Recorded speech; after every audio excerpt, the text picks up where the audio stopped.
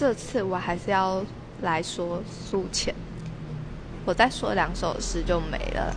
反正他的诗听起来就是舒舒服服的，很生活化，也不会说很艰涩难懂，所以理解上是应该不会很耗脑力的一件事。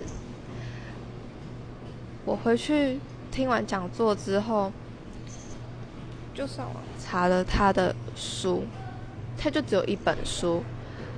我不知道是不是因为他是大陆诗人的原因，还是什么关系，我不晓得。反正就只有1本，然后名气好像是我理解中嘛，没有想象中的大，就是我没有听到有谁特别喜欢的，是因为任明信诗人就是介绍，我就觉得我喜欢，所以我才会去关注他。他的那唯一1本书就是《出发去乌里》，他的书名。然后我要说他的第2首诗，夏天就要来了，这是他的题目。在夏天，天气热得很薄，坏人藏不住了，就会假装善良，手里拿着一支玫瑰来敲你的门，说：芝麻芝麻，我们去喝咖啡好吗？这时候你一定要知道，他是阿里巴巴，是来拿走你的宝贝的。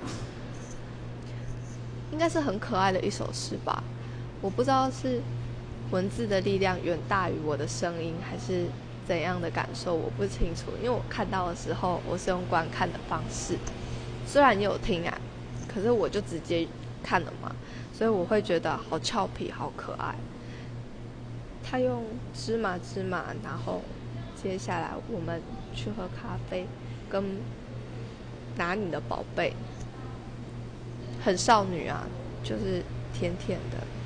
然后他第1句，他用在夏天天气热得很薄，热得很薄，热嘛，所以你的衣服你一定不会穿得很厚重，所以他在这里用一个形容词来形容热的热，我就觉得很棒。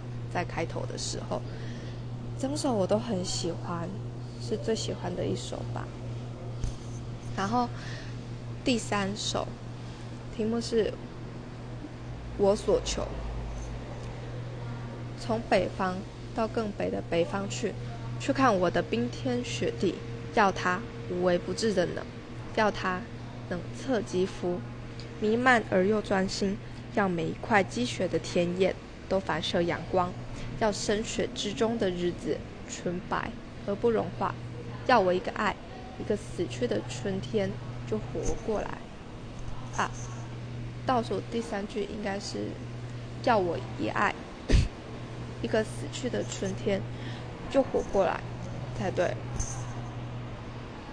我觉得他的要我一爱很有力量，因为只有4个字，4个字很精简。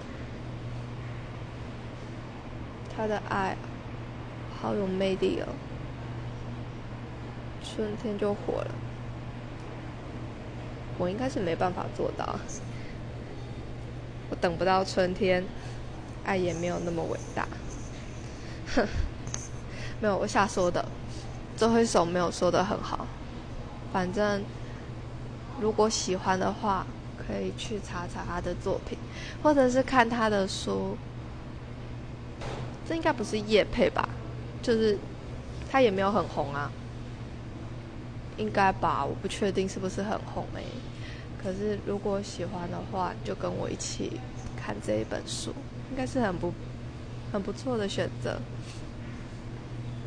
透过网络，然后我们看同一本书，喜欢一样的诗，这感觉很不错。